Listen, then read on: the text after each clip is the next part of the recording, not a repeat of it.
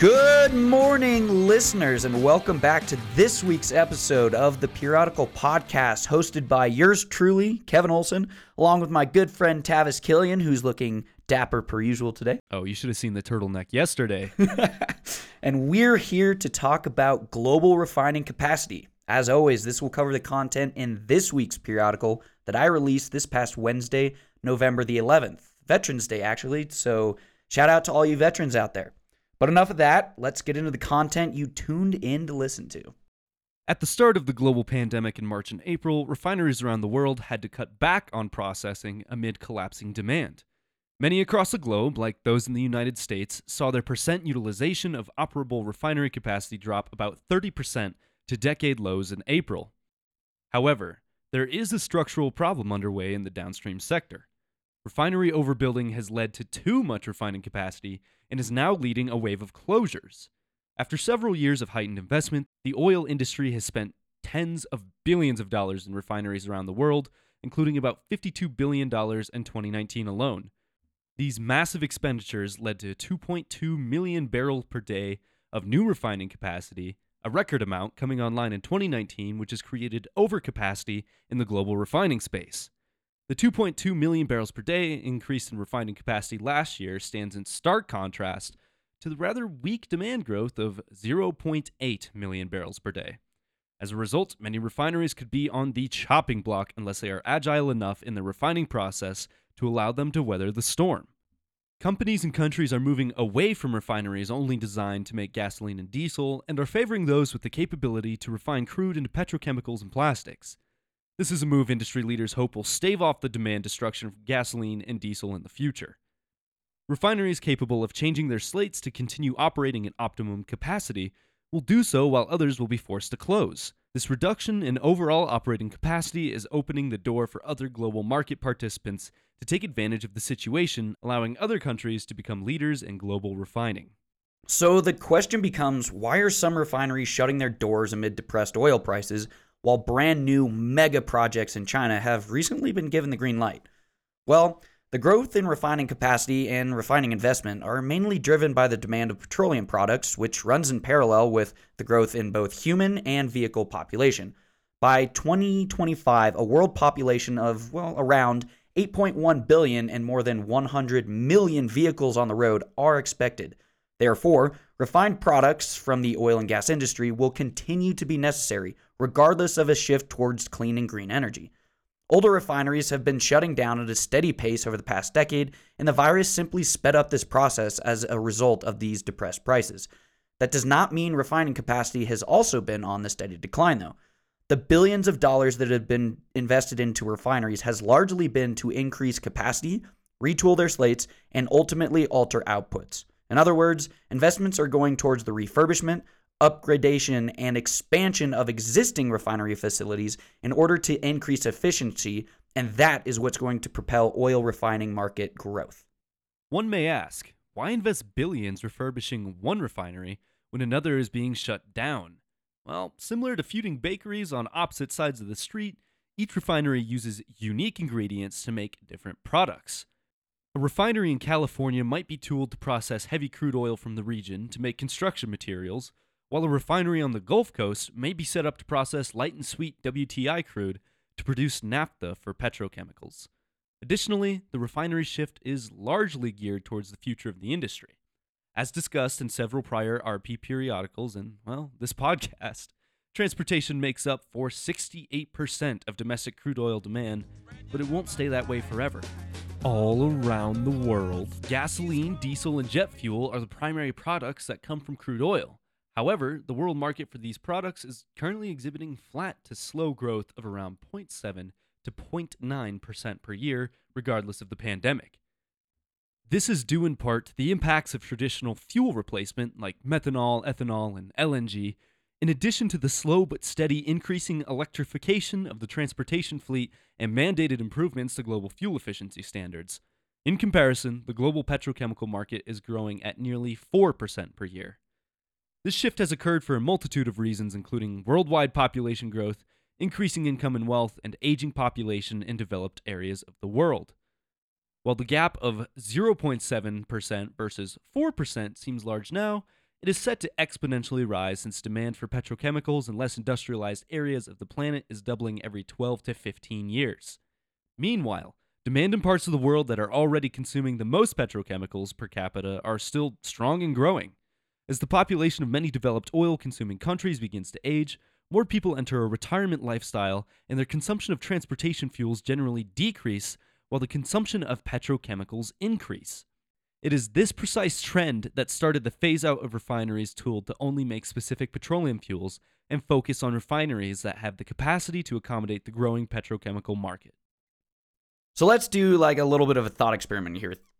Tavis, think of, say an elderly individual who's about to enter, the retirement age and maybe even go into assisted living. Okay. Can you imagine that their fuel consumption, gasoline, diesel, is going almost zero, if not zero? Oh, yeah, that makes sense. But their petrochemical consumption from, say prescriptions that they need in a plastic bottle, new shoes, new clothes. I mean, heck, even if they can still order packages off Amazon, that petrochemical consumption is either staying moderate or maybe even slightly increasing. Yeah, I mean, they're still living, still consuming. Yeah, absolutely. So that's why in developed areas of the world, with aging populations, that level of petrochemical consumptions is at least, maintaining a steady, if not growing. Whereas in developing countries, so let's think areas that not everyone has a car, so they're not really consuming that much diesel and gasoline, so that consumption isn't going to go up, but they need, the plastics, they need new clothes, they need shoes for everyone. So that's why the less industrial areas of the planet, their petrochemical consumption is doubling every 12 to 15 years, which is why so many of these refineries are deciding, heck with just focusing on diesel and gas, let's look into petrochemicals and plastics. Kind of that's the trend that everyone's heading.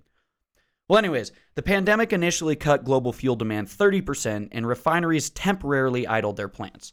As consumption has not yet returned to pre-pandemic levels and less travel may be here to stay, the possibility exists that many European plants could close permanently due to the pandemic's impact on both margins and inventories. Refining margins are still a long way away from where they were a year ago, despite the easing of lockdown measures in most parts of Europe. Gasoline margins have averaged little more than €1 per barrel in the northwest of Europe in the third quarter, compared to typical levels of around €12 per barrel that time of the year. The current decimation in refining economics is reminiscent of the aftermath of the financial crisis of 2008-2009 that led to the shutdown of nearly 1.4 million barrels per day of crude capacity in Europe from 2009 to 2012. Unfortunately, product inventories are also problematic, with levels high enough that even rising demand cannot absorb the supply. With margins tanking and inventories rising, some have tried to make adjustments to their refining portfolio. Take Total, for example, who decided to sell its 110,000 barrel per day Lindsey refinery in the UK to trading firm Prax Group as part of their long-term focus in integrating refining and petrochemical plants. Unfortunately, many investors have little hope in pursuing this path that goes against the region's push towards cleaner energy. Luckily, there still is hope for many of these European refineries on the brink of failure, and it does not come in the form of integration, but rather in the form of a transition. Several European countries have begun issuing specialized green bonds to fund projects tied to the energy transition. Green bonds play an increasingly important role in financing assets needed for the low-carbon transition put forward by the European Green Deal, underlining the need for long-term signals to direct financial and capital flows to green investments. With the overwhelming success of Total's La Mede biofuel producing refinery in southern France, before green bonds were even in place, this just might be the future for struggling European refineries. So I know we just talked about how a lot of these refineries are focusing on petrochemicals and plastics. Europe is definitely kind of taking that on the back burner. There are some refineries that are trying to retool and readjust, but really the trend that we're seeing in Europe right now is more towards biofuels. The Lamide biofuel processing refinery in southern France, I think there was 4 others announced about 2 weeks ago that the refineries were going to shift away from processing just crude, some of them entirely, to more focus on biofuels. Take sunflower seed oil, and I believe peanut oil as well. Sunflower and peanuts? We're not talking sugarcane, algae, ethanol, corn. So algae and corn are also some of the others, but I thought it was interesting. So Lamide is actually sunflower. Oh. And I think since it's in the southern part of France, maybe sunflowers are very prevalent there. It makes sense. Yeah. That would make sense. So Europe does seem to be kind of completely shying away from totally transitioning to that petrochemical, and they're really focusing on the shift towards that green energy, or really just shutting down entirely. Mm-hmm. For U.S. refineries, on the other hand, the severe demand destruction that occurred this past spring led to the worst financial performance in recent history. Not only did refineries produce less diesel, motor gasoline, and jet fuel in the second quarter than any quarter in recent memory, their refining margins were sharply lower than the historical range, a 1-2 punch that hit their bottom lines hard. In the last 3 months, 6 U.S. refineries, representing a little less than 3% of total U.S. refining capacity, have announced they are shutting down or converting to alternative fuels, which is affecting communities all the way from California to Louisiana. Experts have noted that as the coronavirus pandemic and the ongoing shift away from fossil fuels continues across the United States, it's making some of these plants obsolete. While exaggerated by extended low prices, these trends were developing even before the coronavirus pandemic struck, and they have just accelerated over the past few months. Most major oil companies were expecting oil demand to decline sometime in the future. Several of them now even say it's going to come even faster, and one, BP, has said it's already occurred. As a result, the industry is turning to plants that can process everything from sweet WTI to Canadian bitumen that's the consistency of tar.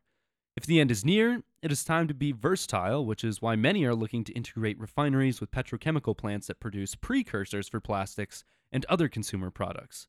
Oil companies hope this will stave off the decline in demand for gasoline and diesel fuel in the near future.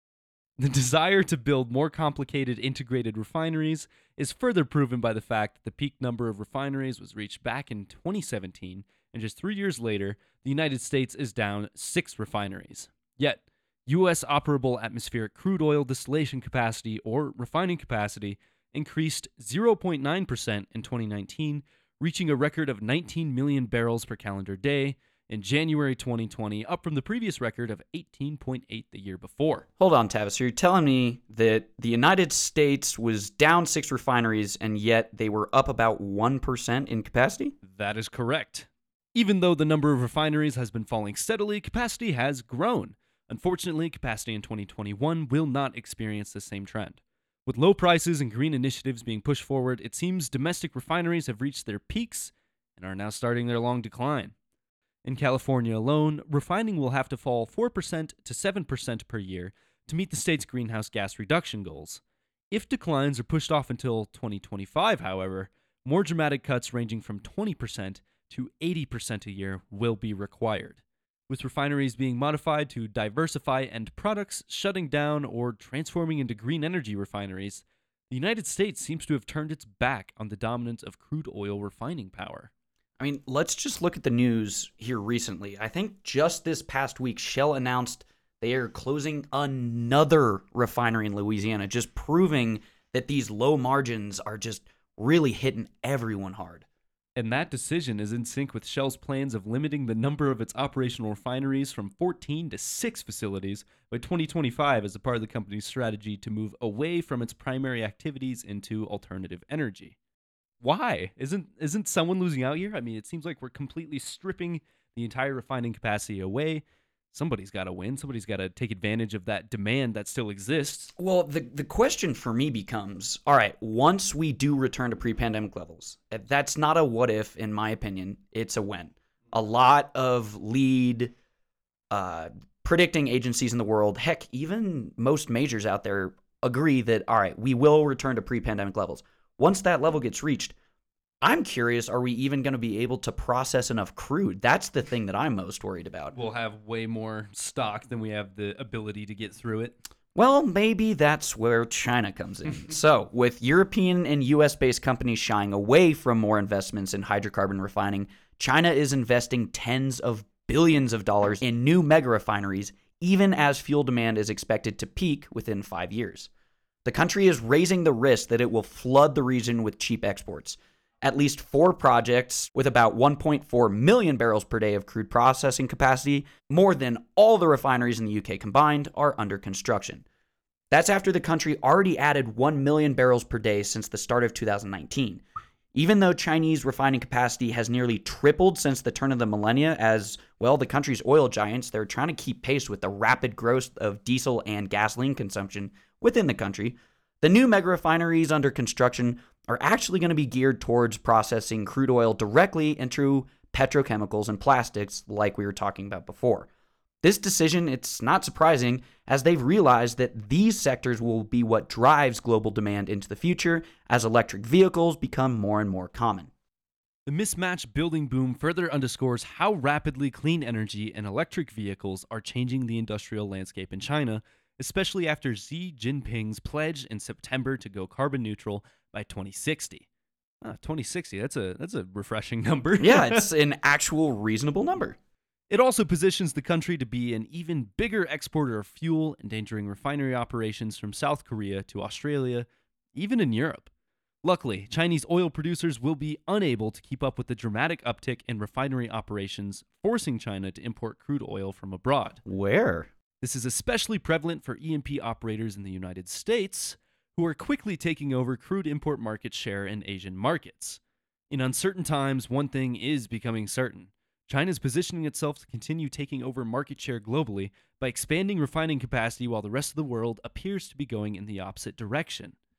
Now, is China wrong and everyone else is right? I mean, it would make sense that we're all doing this for a reason, but it seems like they are positioning themselves to be the giants of refining. I mean, this isn't the first time in recent history. I mean, we're talking the past few months that China has kind of had this foresight of, hey, let's not look at what's happening right here, right now, or what's happening right here, right now, and tomorrow.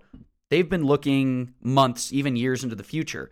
When China was buying up cheap crude when it was $30 a barrel and they were storing it, once crude went up to $45 a barrel, they were making a $15 per barrel margin on that oil that they bought. Smart thinking. They're doing the same thing now. They see an opportunity that European and US refineries are shutting down, and they're seeing that, hey, demand's going to come back. What's going to happen when that happens? The world is going to be hurting for these end products that come from refineries, and if the US and Europe and Australia, countries around the world can't provide it, they're going to come begging to us, and we can then set the price. I mean, even if we go and look at California and New Jersey, those places are actually eliminating the purchase and sale of combustion engines within the next 15 years.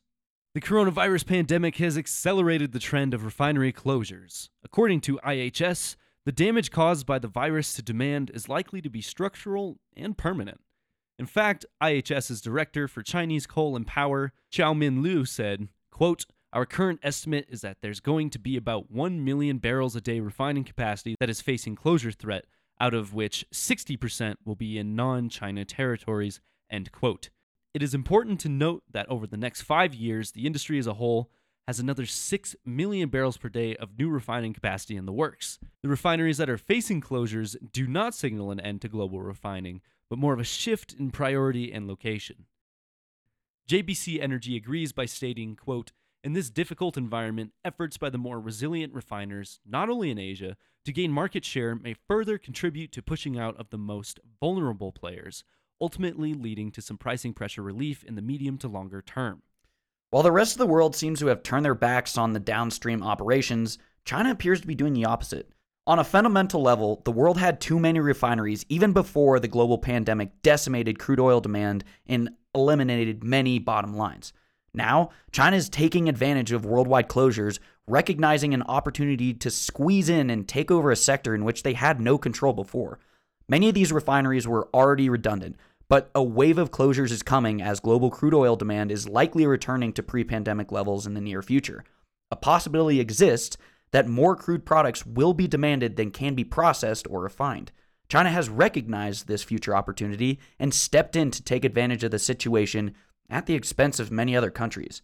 While more energy-developed nations are touting policy moves to force refinery closures as a step towards carbon neutrality, further investigation shows it's simply a shift in refining direction and power. And ladies and gentlemen, that is the end of this episode. Another great one, we know. Well, at least we hope it's a good one. Oh, no, we know it's a good one. And if you're looking for more good ones, go to rarepetro.com. Kevin writes wonderful periodicals, and if you don't like to read them, we do it in this podcast form as well. So whatever you're listening through right now, swipe down a little bit, pick another episode, learn something new, stay in the know. Reach out to us too. Leave us a review, or you can contact us directly at podcast@rarepetro.com. But until we see you next time, take care, everybody. Before we log out here, though, like I said earlier, today's Veterans Day, and I wanted to give a shout out to all the veterans and their families out there, and also to say thank you for all you've done for this country. So, till we see you next time, have a good one.